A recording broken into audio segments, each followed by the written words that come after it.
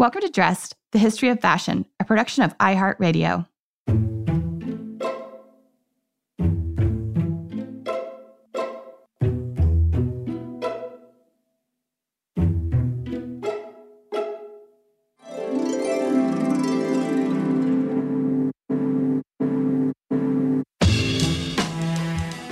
With over 7 billion people in the world, we all have one thing in common. Every day, we all get dressed. Welcome to Dressed, the History of Fashion, a podcast where we explore the who, what, when of why we wear. We are fashion historians and your hosts, Cassidy Zachary and April Callahan. Cass, I have a very important question for you. Like, a very important question for you. I'm all ears. On a scale of 1 to 10, how much do you like celery? And if the next time you came over for dinner, I presented you with an entire bunch of celery, like the whole thing that comes in the bag, right? As your entree and said, bon appetit. How would you feel about that? First of all, I'd just like to say I really, really, really dislike celery. But I also feel like this is a trick question because, I mean, we have been known to throw down an entire pizza together a time or two. So what's going on here? Yeah. and we don't mean a personal pizza. We mean like a big ass New York pizza. So. Yes. Well, I'm asking you about celery because I recently went to quote unquote beauty school and there was a surprising amount of celery involved in this process. Oh, no. And also a shocking number of oranges, like so many oranges. So many oranges. Yes. Listeners, you may recall back in January when April posted on our Instagram feed about a diet she was about to go on that involved, eating, I think, 10 to 12 oranges a day. Mm-hmm. And we got a lot of comments from you about this, namely, why, April, would you do that? Yes. So no worries, everyone. I'm here, safe and sound. I did not turn orange. And in fact, I still actually like oranges. I'm gonna keep eating all the mandarins until they go out of season. But celery, not so much. No more celery. And as April mentioned then, this was all part of a 6-week experiment she was undertaking into one of the hottest trends of the 1940s, the DuBarry Success Course. And it really turned out to be so much more than just a diet. It incorporated exercise routines, posture tips, and beauty regimes. Yeah. When I first came face to face with the pamphlets for this course, I realized that I was really kind of being presented with a step-by-step guide into the shoes of a woman from the 1940s. And Cass, as you know, on the show, we've already talked a lot about the history of unrealistic and institutionalized beauty standards on the show. And the DuBarry Success Course presented itself as this really great opportunity to explore just what types of pressures a woman like ourselves might have faced more than 70 years ago. Right. And I'm sure our listeners are just as interested as I am to know just how different things were back then. But I also have a sneaking suspicion that there might be a revelation or two that some things have actually not changed as much as we would think. And we will talk about that in a bit. But Cass, I think we could all probably benefit from a little context. So I'm hoping we can do a brief history of charm schools. Definitely not something we are as familiar with today. And I think it's an important distinction to note the difference between charm schools and what were known as finishing schools. The terms are quite often used interchangeably. So historically, finishing schools of the 19th and early 20th centuries were essentially elite boarding schools for young women in their late teens and early 20s who were from wealthy families. So perhaps somewhat light on rigorous academics, the students typically learned a foreign language. They had music and art lessons, etiquette training, and courses on managing household staff, etc., as one does in school, of course. Mm-hmm. Yeah, of course, your staff. And this did vary a little bit from institution to institution, exactly what the curricula was and how much emphasis was put on, academics or scholastics. But I think that it's really fair to say that the point of finishing schools at this time was to prepare these young women for marriage, to quote unquote finish or polish off their domestic and social skills so that they were ready to wed. And we are talking early marriages here because it was not uncommon at this time for some of these women to marry at a young age, like as early as 16 or 17, although the average for men, however, was much later, being closer to 25. Yeah, and that really reminded me that both of my grandmothers actually married quite young. I believe my mom's mom was 16 and my dad's mom was 17.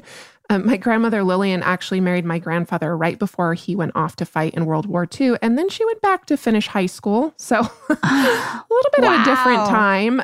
But we should note that finishing schools were for young women from more affluent families, April.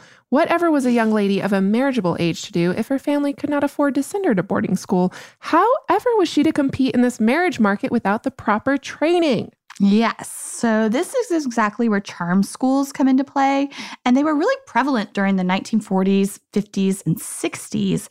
And they offered usually day programs in deportment. They offered vocal coaching, makeup and skincare tips, etiquette training, some of the same types of things that their counterparts who were attending finishing school soaked up at school if they hadn't already learned about these things from their mothers who were typically socialites. Yeah, and these types of charm schools proliferated in heavily populated urban areas, oftentimes operated by modeling agencies, but they could also be found in department stores. So places like Bloomingdale's, Sears and Roebuck, and Montgomery Ward's all offered charm schools, often for free, as it was really a client service and also a means of converting the teen attendees into lifelong loyal customers. And these were incredibly popular all over the country. An article I read in Women's Wear Daily from 1959 noted how the Styx department store in St. Louis had more than 1,300 young women aged 10 to 17 enrolled in their 6-week course. That's a lot. That is a lot. And these courses were really a unique form of advertising.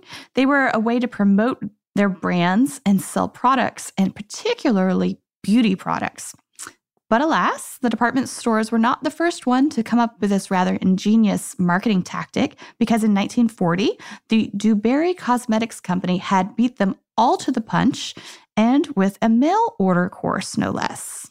Yeah, so a little backstory on the DuBarry brand. It's a bit of an old-fashioned American success story that actually started all the way back in the 1880s when Richard Hudnut opened a luxury perfume shop in New York City on Broadway in what is now the Financial District. It was actually just around the corner from where One World Trade Center is now.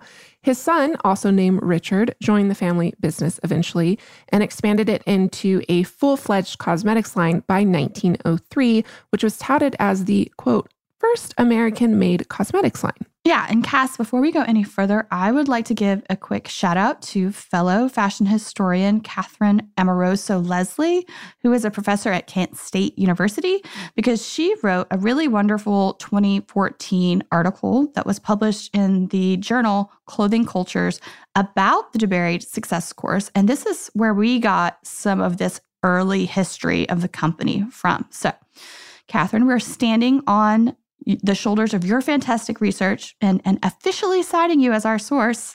Thank you, Catherine. Yeah. And also, Cass, I'd like to point out that if it's already not obvious that this name DuBarry is, of course, a reference to my former burlesque persona, Madame DuBarry. Naturally, making you 135 years old, right? Yeah. I'm kidding, clearly. Both of these are references to one Madame DuBarry, who was the official mistress of Louis XV. She was this renowned beauty. So it makes perfect sense to name a cosmetic company after somebody who was famous for her beauty. And the DuBarry brand was a smashing success. By the 1930s, DuBarry products were sold in more than 12,000 stores across the United States. And the brand retailed in both drugstores and department stores, which probably meant that it was a super recognizable name to many customers. And in fact, Catherine notes in her article that in the 1950s, DuBarry was, quote, more popular than Revlon. And its popularity can probably be attributed, at least in part, to the huge success of its beauty course offerings. So in 1939, DuBarry opened a salon in the family-owned Richard Hudnut building in the Flatiron neighborhood of New York. But this was no ordinary salon. It was dubbed the DeBerry Success School. A soon-to-be debutante could, quote-unquote, make herself over head to toe in a, quote, routine as rigorous as boot camp. So for a little over $4,500 today, ladies came to the salon for 3 hours a day, 5 days a week for a duration of 6 weeks, after which they emerged, quote unquote, slimmer and lovelier with a new gleam in their eyes and new glints in the hair. In the process, they learned the tricks of makeup, learned how to watch their weight, take care of their skin, hair, and nails. When the mother of these debutantes saw how these daughters had been made over, they wanted to go to beauty school themselves. Which perhaps they did, because by 1942, DuBarry advertisements that we found in Vogue claimed that 50,000 women had taken the course in 2 years. It's surely not all at the New York salon. That would be crazy.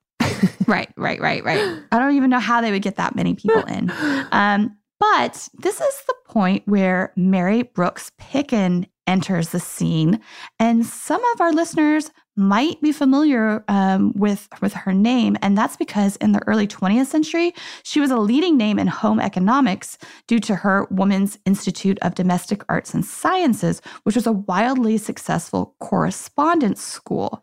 And it's estimated that more than 250,000 women, Cass, subscribed to this correspondence school.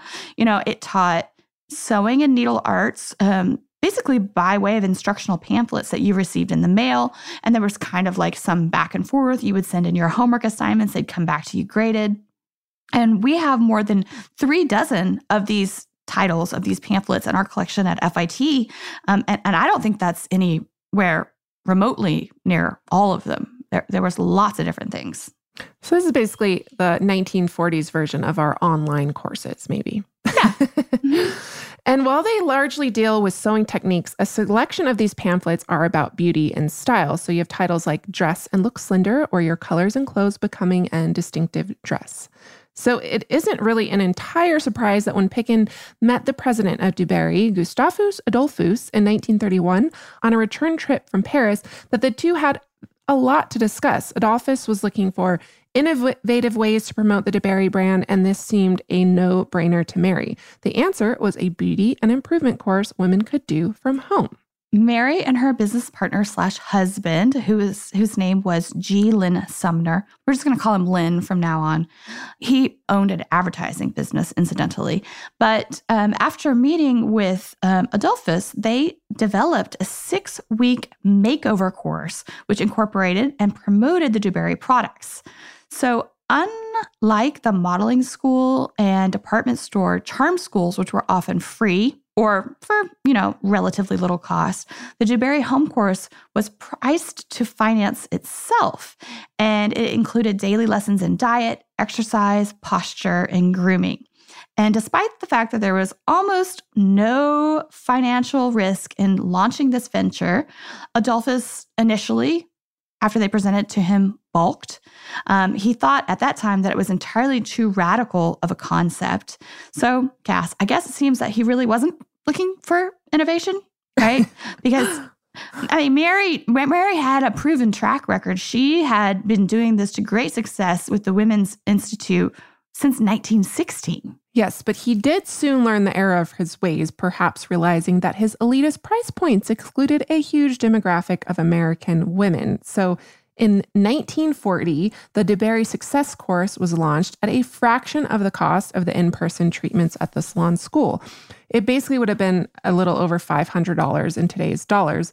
And it was also designed to be 6 weeks, as Sumner wrote in his 1952 book, How I Learned the Secrets of Advertising, quote, "Our theory was that if a woman used one group of beauty preparations exclusively for 6 weeks, and during that time received instructions for using them correctly, she would be aware of such beneficial results that she would become a regular customer." In the early 1940s, advertisements for the DuBarry courses exploded onto the pages of newspapers and magazines. And I think it's a really interesting point of context here that the United States, of course, officially entered World War II in late December of 1941. So a lot of these advertisements for the course positioned themselves in a sort of patriotic light. They were encouraging women to become healthier in order to participate in the war effort. And one ad in particular features before and after pictures of a uniformed Claire Scott, who was dubbed a quote unquote beauty on duty. And the ad goes on to explain how she lost 22 pounds in the Success School. And the ad reads, quote, "She had tried to do defense work, but found it too tiring. The moment she graduated from Success School, she signed up as an air raid warden, and her newly found fitness is standing her in good stead. As additional proofs of her success, Miss Scott has also been asked to pose for a famous fashion photographer, and she has a handsome new soldier beau." Oh, thank God. Or boyfriend. I just love how they use beau back then. And this particular ad even gives Claire's original measurements as well as her new ones after graduation.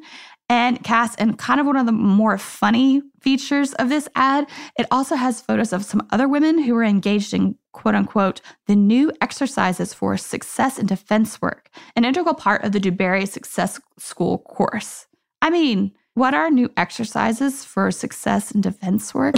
It was basically calisthenics. Yeah, and the intersection of beauty, fashion, and war propaganda is really nothing new. It extends as far back as at least World War I, although I'm sure it goes back even further. But this idea that it was a woman's patriotic duty to be beautiful for her husband. So in her essay, Gender, Science, and Fitness, Exercise in the United States in the 20th Century, author Martha Verbrugge writes about World War II that, quote, "improving levels of fitness and well-being became key elements of sustaining morale on the home front, accompanied by a new, more active visual aesthetic promoting the healthy, energetic, and resilient individual.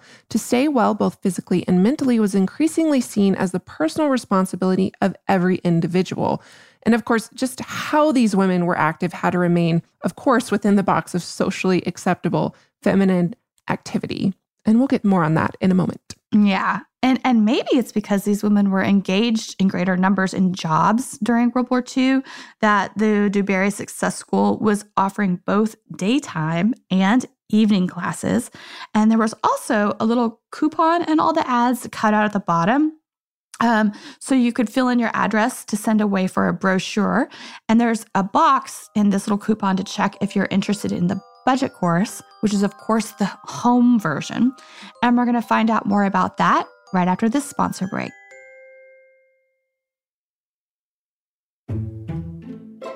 Welcome back. Okay, April, now that we have a bit of context, I think we are all pretty curious to know more about the course itself. You and I have only kind of discussed how things went, so why don't you tell me some more? Yeah, well, it was definitely an interesting journey. And my initial reaction to the course was that it was a little overwhelming and initially confusing on how to use it. And the entire course consists of 6 weekly folios. And then within each of those folios are individual daily lessons. And these daily lessons are printed on both sides that fold out in like this kind of like confusing way into 8 individual pages. And it's because how they're printed that it's difficult to kind of follow the initial progression of the information. But there is a quick guide in which you get your basic daily exercises and your, very important here, elimination diet for the first week. Oh, the infamous diet. Let's start with that, shall we? Because this makes a pretty big impression, and I actually think many of us can relate to it. I know I have tried and failed at many a diet. And how did you do on this one in particular with all your oranges and celery? Yes. Well, the gist of it is that it's a 1-week kind of cleanse to, quote, begin the reduction of body weight. And they stress in print that this is not a starvation diet, and they claim that it's actually a generous amount. And if at any point you are struggling with this diet, the course recommends a few different things, which include drinking water, turning on the music and dancing, anything to distract yourself, do your exercises and your beauty ritual, and my personal favorite, which is to either whistle or sing to avoid sympathizing with yourself. Okay, so next time I'm hungry, I'm just going to start dancing and singing to myself. Yeah. And so what exactly was this diet? Was it generous? I would say yes and no. It was definitely like, in terms of the amount, it was a lot of food to consume in one day. That's for sure. But I'm going to take you through this diet. Are you sure you're ready for this? Because it's about to get a little nanners. I can't wait. Please proceed. Okay. So upon getting up, you're supposed to drink 1 or 2 glasses of water. Great. Yeah, totally good. reasonable. Yeah. And then you're supposed to do your exercises, which we will get to shortly. And it was about 20 minutes of exercises or so. And then this would be followed by a breakfast of 2 oranges, 1 pear, apple, or peach, and coffee or tea with no milk or sugar at all. And then at 11 a.m., you get to eat again. You get 2 more oranges and a glass of water. And then at lunch, presumably around 1:30, you have a bowl of vegetable soup, which they recommend making yourself. And Cass, I love to cook. So I'm all for, cooking at home. It's a bit of a hobby. Mm-hmm. But what's your ideal vegetable soup? I mean, I guess does chicken noodle count? I don't. On the DeBerry course, I don't think it does. I don't think it does, because I'm going to tell you about what it was. But I mean, I like veggie soup, especially if there's chickpeas and zucchini in it. Yum. But this is the DeBerry recipe for the soup that you're supposed to have, which includes carrots, celery leaves, cabbage, lettuce leaves, onion, parsley, all of which are cooked in water. And then you're supposed to add to this 1 can of unseasoned tomato juice and serve. Nope. Yeah. If you're feeling extra fancy, you can add 1 squeeze of lemon, just 1. And so you're saying you'd still be hungry. Don't worry, there are snacks. There are snacks built in. At 3 p.m., you can have 1 large glass of tomato juice, 2 oranges, 1 apple, pear, or peach, and some water. I'm beginning to sense a bit of a theme here.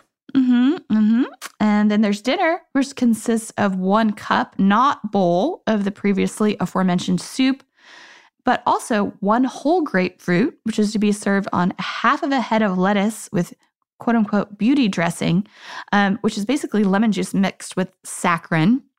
Yikes. We all know about that now, right? But at the time, they didn't. You can also have at dinner 1 tomato, 1 orange, and 6 stalks of celery with all the leaves and water. So it's basically like an entire bunch of celery. Yeah. I mean, I do like tomato juice, but that's about all I'm feeling here. Yeah, same. We're not done yet, because before you go to bed, you can have, as you guessed it, 1 orange, some hot water with lemon. And they recommend that you take milk of magnesia during this time, which is, of course, a laxative every night. But I absolutely did not do this. No way. It's really actually sounding like this cleanse has 0 protein, which I feel is quite problematic. Yeah. So I was struck by this too. So I threw it into my handy dandy calorie tracker app that I have on my phone, which I love. And the cleanse is an insane amount of carbs. It's 89% carbs, 3% fat. And surprising, there was actually a little tiny bit of protein in the diet. There were 26 grams, or basically 8% of the total 1,263 calories. And how did you fare consuming all of this sugar? Well, not so great, actually. And I tend to have low blood sugar. And in the past, I've actually seen a nutritionist about this. So I know where my good space is in terms of eating and feeling good. And that's 30 to 35% protein, 40% carbs, 25-ish% healthy fats. So Cass, as you and I discussed before I even did this, I was aware from the very beginning that I might not make it the entire 7 days. And I did promise my boyfriend that I would stop if I started feeling unwell, which is really what happened at day 3. So I made it 3 days, but then I stopped after that. Understandably. But that diet is just for the first week, right? After which you're instructed to eat as a beauty eats. And this is not a diet for the remaining 6 weeks, but rather it's supposed to be this manner of eating that you're supposed to adopt for the rest of your life. And, on this eating as a beauty eats, you learn, quote, how delicious raw cabbage can be. Eat for beauty. end quote. So really, how they're like speaking to you about eating for the rest of your life is almost exactly the same as the cleanse, but in a slightly different permutation. You can now have your fruit stewed. What does that even mean? You can have a couple glasses of milk a day. At lunch, they recommend you have half a piece of bread. And then at dinner, you can have a small piece of broiled meat, fowl, fish. And again, for somebody like me, that is not even remotely near enough a protein. It's basically next to none. Yeah, and I know this is an extreme example, but it's really interesting how different people ate less than 100 years ago. As fashion historians, I know we run across menus all the time that were served at fashion events, and it's quite fascinating. There's a lot of cold liver, poached meats, fruit cups, and salads that seem quite odd to us today, but were probably standard back then. Yeah. And I forgot to mention too, no candy and little to no alcohol is allowed, unless, of course, you're too thin. And in that case, you're encouraged to drink sherry and port. But Cass, smoking is definitely allowed.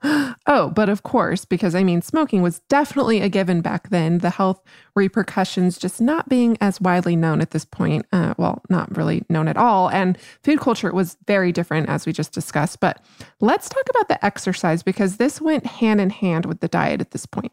Yeah. So the exercise portion of the program seems about as equally preposterous to us today as the dietary recommendations. And there's a core set of exercises that you're supposed to do every day, and it involves a lot of spanking. And all of this is demonstrated by way of these actually really adorable illustrations. And there are more than 1,000 illustrations in the course. And I have to say that the graphic design is one of the most charming things about the whole thing. And we will, of course, post images of all of these exercises on Instagram. Back to where you said spanking. I don't think we can let that go. No. So there's thigh spanking, calf spanking, upper arm spanking, the single hip spank, the double hip spank. Almost all the exercises involve laying or sitting on the floor and moving an arm or leg in some extremely basic way. For instance, for the calf spank, you sit on the floor with your legs extended in front of you and pull your knees to the chest and then push them back out to the floor with a slap, kind of like Pilates. Repeat 50 times. This is supposed to correct fat knees.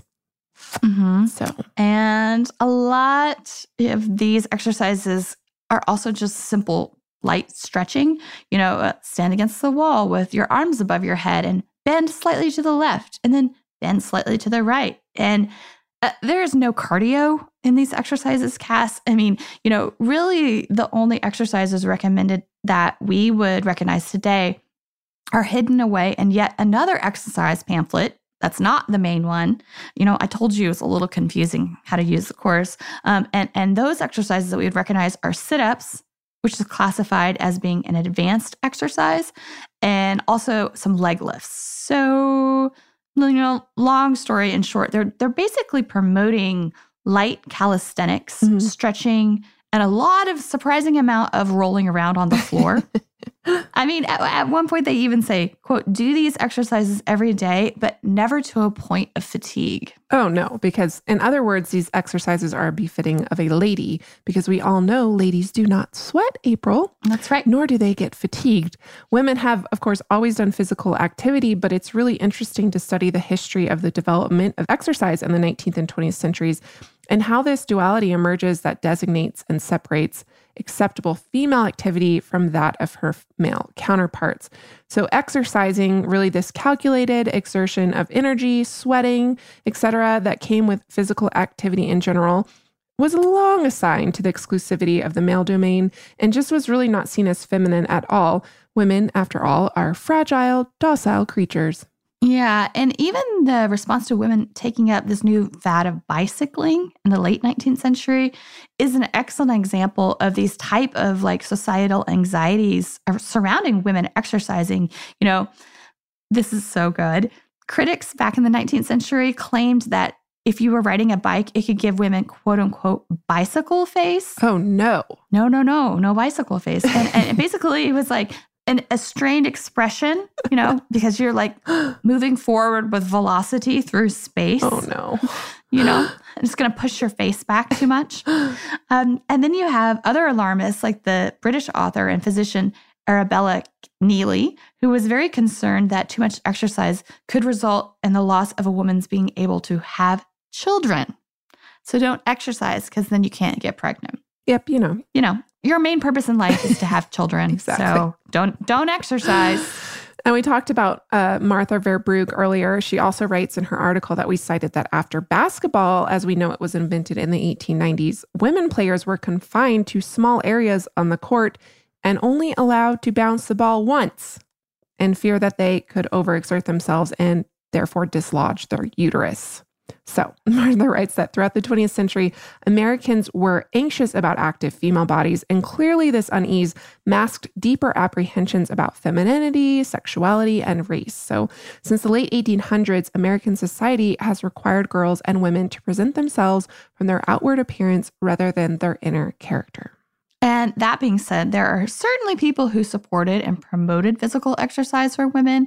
In 1903, Vogue magazine reviewed a new book about athletics and outdoor sports for women, saying, quote, "Women can make themselves equal in weight and physical strength to men without the loss of femininity," end quote. So, Cass, at this time, if women were going to exercise, it was kind of thought that it had to be like a feminine form of exercise. And this immediately brings to mind the quote unquote strong woman, Katie Sanduina, the quote unquote Lady Hercules. And she was super famous for her strength, but somehow or another, she always made sure to maintain this incredibly feminine appearance. And this is just really, underscoring those anxieties at the time of that if a woman were to lift weight, that she's all of a sudden going to become mannish looking. Exactly. I think this is actually something that some women still believe today. Yeah, it's quite possible. A lot of these things still exist today. Yeah. I'm glad actually that you mentioned her, because her rise to fame in the years of the early 20th century coincides with the development of the study of the science of exercise. And with this rise, you do start to see the stigma surrounding women working out changing. And it's in the 1920s when the fashionable body ideal shifts away from that voluptuous, curvaceous silhouette favored during the Edwardian era towards that narrow-hipped, flat-chested look that we really start to see exercising promoted within the pages of fashion magazines. Vogue actually introduced the concept of what is now essentially the modern-day gym to its readers in 1925, covering the one fitness studio catering to women in Manhattan, saying, quote, "It may be a new suggestion to many who have not yet experienced the physical and mental satisfaction that comes from a sensible health course. But again, this idea evolves that exercise is okay as long as it's clearly delineated within the feminine sphere, aka the home."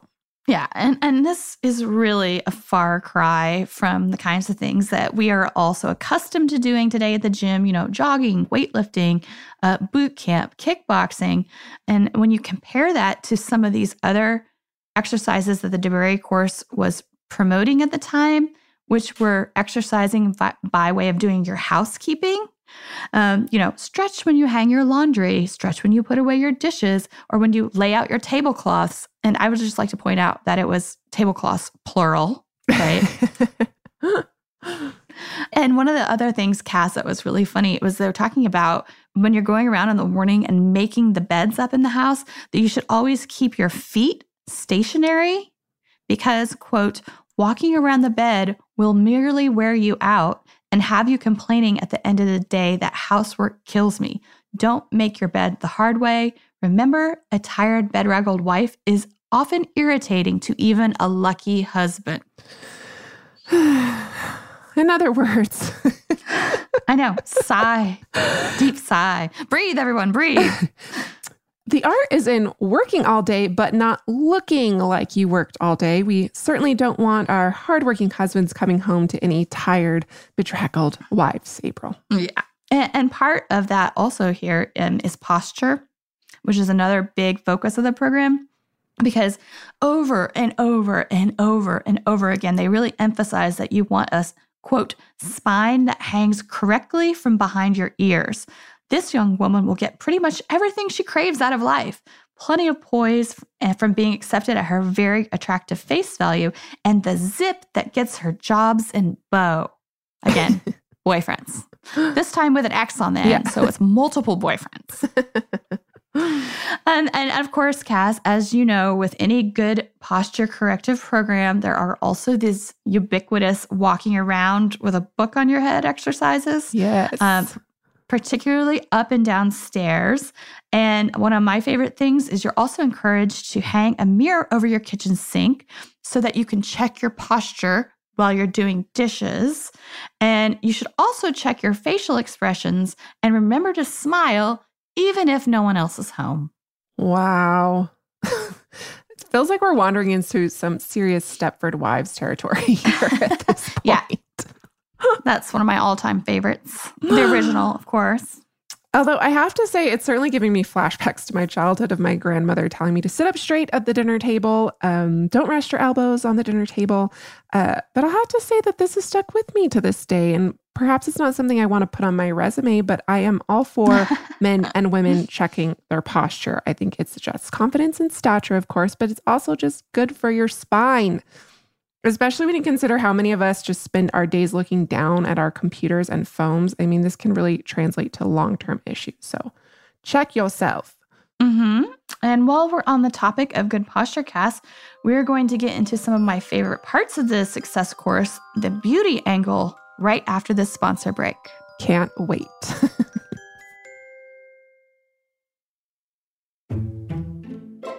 Welcome back.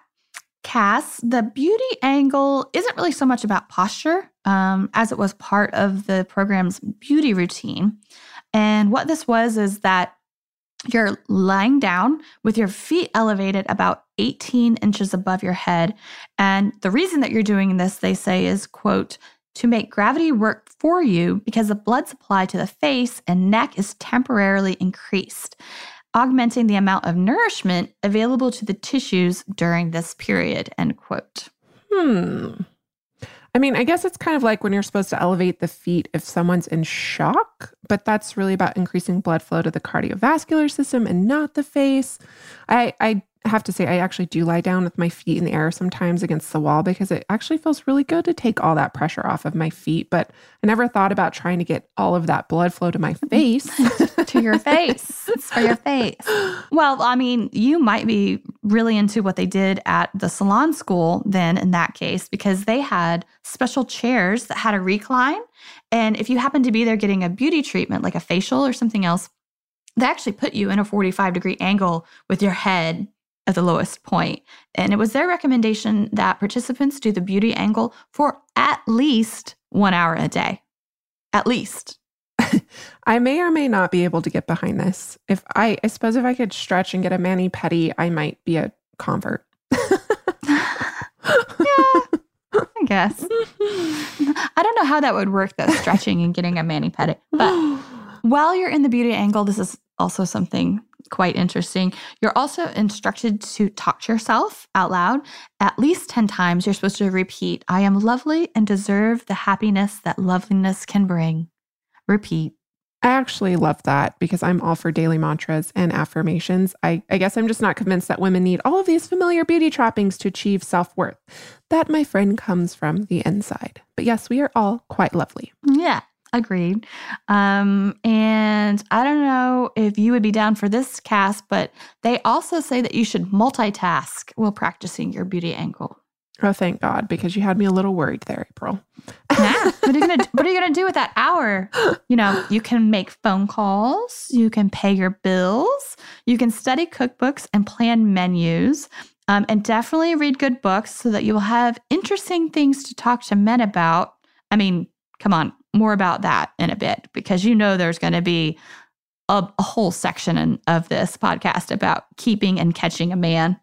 But also, Cash, you can do the beauty angle anywhere. Would you like a few recommendations?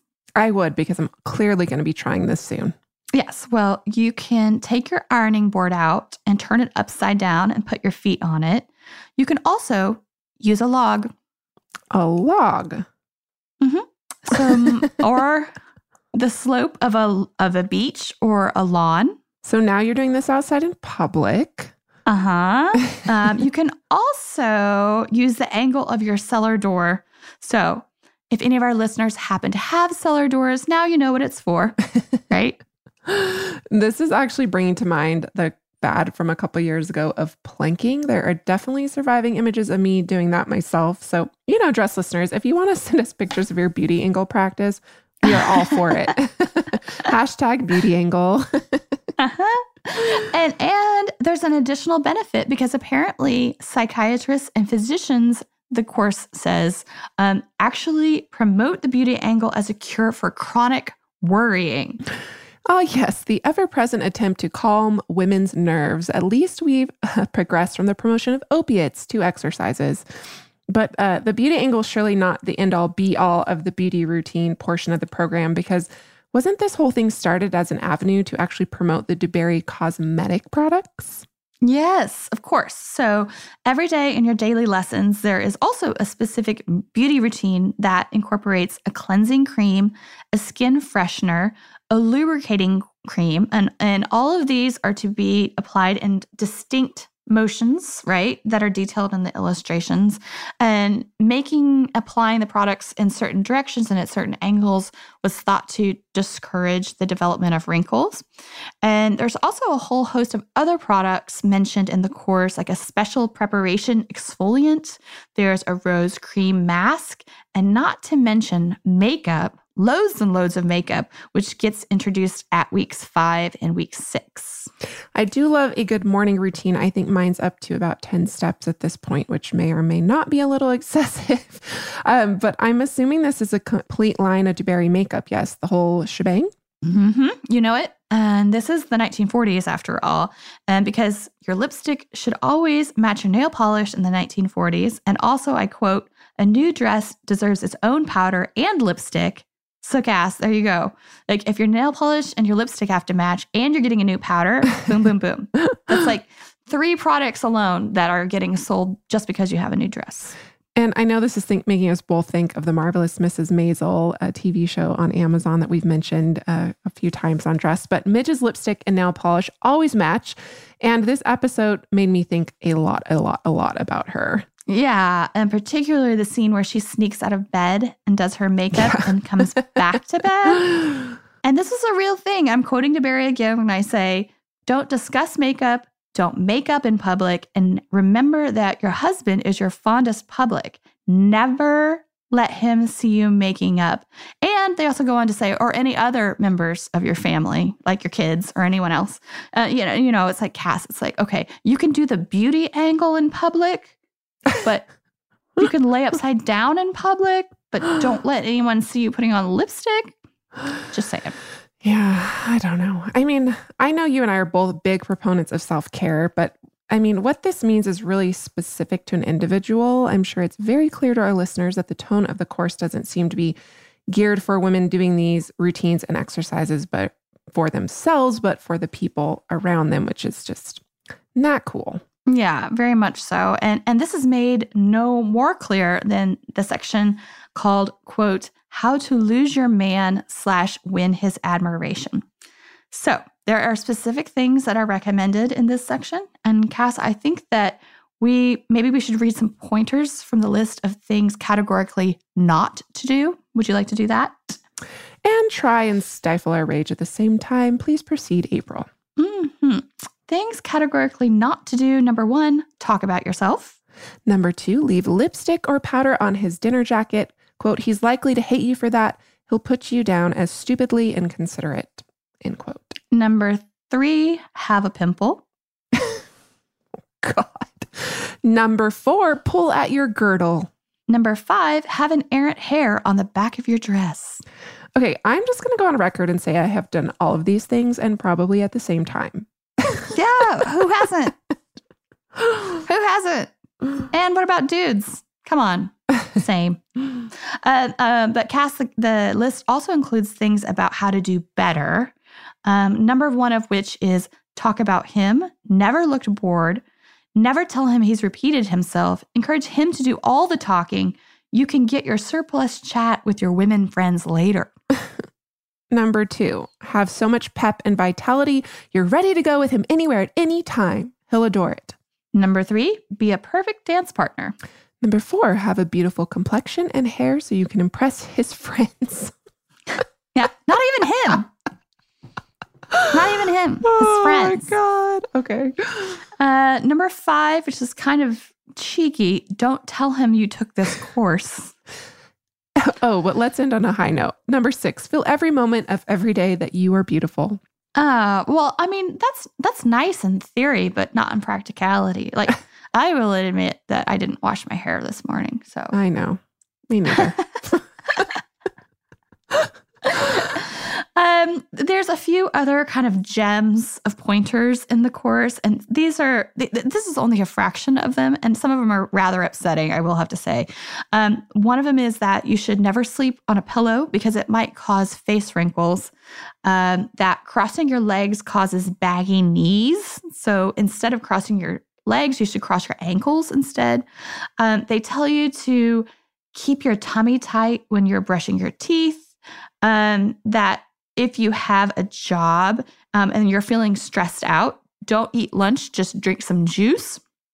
This one's really upsetting. Their best tip for entering a room is to not be fat. Wow. And yet one more really great one.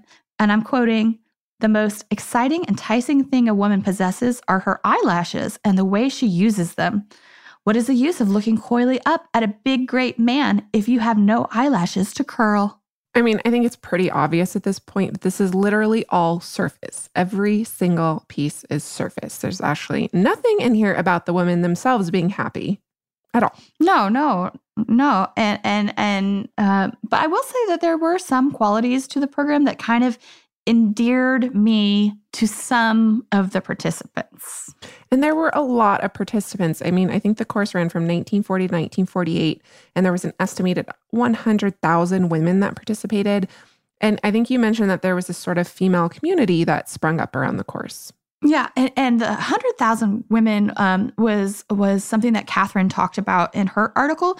Some of the ads that I read for Dewberry at the same time say that it was up to 300,000 women. So there's a little bit of scholarly debate about like if that was true or not. So, but the copy I bought, I've actually looked at 2 copies. We have one at FIT, but then I found a personal copy, which I bought off eBay. And this belonged to Mrs. George M. Crosum of Flossmoor, Illinois. And the interesting thing to me, Cass, because I already looked at our copy at FIT first, was that this other copy I got came with a couple years worth of these post-grad newsletters. And they were fascinating because they do this thing where they publish news about prior graduates of the course. Like they talked about when Elizabeth Gray Stewart published her first novel and had her first baby in the same month. Good for her. Yeah, I know. And there were also letter writing prizes for women who wrote about their personal testimonies about how completing the course had bettered their life. And some of them are actually really incredibly touching. That there's this one from this teenage girl who had recently emigrated from Iran. And she wrote in to talk about how she found the course invaluable in helping her assimilate into her high school in upstate New York. And she kind of ends her letter with this being super excited to have recently been named the best dressed girl in school. So, I mean, people were having, positive associations with the course. So I want to be a little bit cautious about entirely shredding, the program to pieces. Because it's hindsight's 2020. Exactly. And it's always essential to always put things into context. And we have to remember that this course is very much a product of its time. These are very different times. And its entire impetus was to sell beauty products after all, although it clearly developed into something more.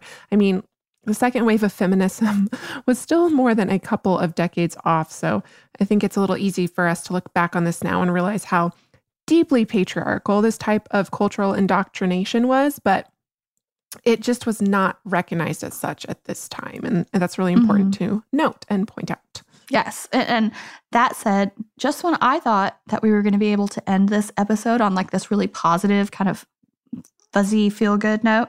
Then also, I read about a 1948 event that was held at the Waldorf Astoria in New York, where the company invited beauty editors from all over the country for a luncheon, which mainly was fruit salad. And also, next to each place setting, they placed a tape measure, and everyone was supposed to measure their waist, and prizes were going to be given to the ideal waistline, which had been assigned as being 12 inches smaller than the bust. And DuBarry was prepared to give 30 prizes, but only 5 women at the entire luncheon qualified. Well, there you go. Confirmation of how completely arbitrary these types of standards are and always have been. Even the beauty editors did not measure up. I'm sure the people who worked at DuBarry did not measure up. Mm-hmm. And April, this episode really got me thinking about how the makeover genre is still alive and well today. Television, of course, is chock full of these sorts of shows. I know many of us will probably remember Extreme Makeover, or the one that was all about plastic surgery, The Swan. Oh, yeah. That one was disturbing, to say the least. Yeah. But I don't think all of these makeover kind of type things are entirely bad, because some of them actually focus on helping women boost their confidence after a tragedy or a trauma, etc. And come on, Cass. We have to all admit to the fact of that the appeal of the big reveal is true, right? I can remember being like, "Oh, I'm going to go to the store and get groceries, but I can't leave because I got to watch the big reveal." Yeah. It's just something that's kind of innate in all of us. I think that we're curious about this unlocked, quote unquote, potential in ourselves. Right. And I guess the question is, what is the best way to achieve this? And is it something we are doing for ourselves or for others? I mean, plastic surgery's okay, dieting's okay, working out's okay. It's just the answer's different for everyone, and that is okay. And that's important that you do it for you. So, I mean, what was your takeaway from all of this, April? Did you undergo a massive transformation? I cannot say that I did. I clearly didn't stick to the diet, but perhaps if I had, maybe I would have lost a little bit of weight. And as far as the exercises go, given my normal workout routine, I didn't really see any changes of just like flopping my arm around. But two of the things that I did take away really were about being more conscious of my posture, especially when I'm sitting at my desk. And I definitely saw results from sticking close to my own version of their beauty routine. So my skin is very happy right now. Mm-hmm. But I think that the most important takeaway wasn't really physical, Cass. It's just that this experience underscored the fact that there's not one type of program, diet, or fad that works for everyone. We're all so unique. We all come from so many different cultures, histories, backgrounds. Do what works for you. Yeah, or do nothing. Be happy with who you are. I mean, this is what makes us human, right? That we're all so incredibly unique and different. And Dress listeners, that does it for us today, but we really hope you remember to cherish the beauty inside yourself next time you get dressed. Please join us on Thursday for our Fashion History Mystery Minisode, where we answer your questions. And if you'd like to pose a question, you can write to us at dressed@iheartmedia.com or direct message us on Instagram at dressed_podcast, where we also post images for each week's episode. This is also our Twitter handle. And if you'd like some fashion history swag, check out our merch store at teepublic.com/dressed. That's teepublic.com/dressed. I am currently obsessed with my Poiré t-shirt. And last but not least, thank you to our producers, Holly Fry, Casey Pegram, and everyone else at iHeartMedia that makes the show possible each and every week. Catch you Thursday.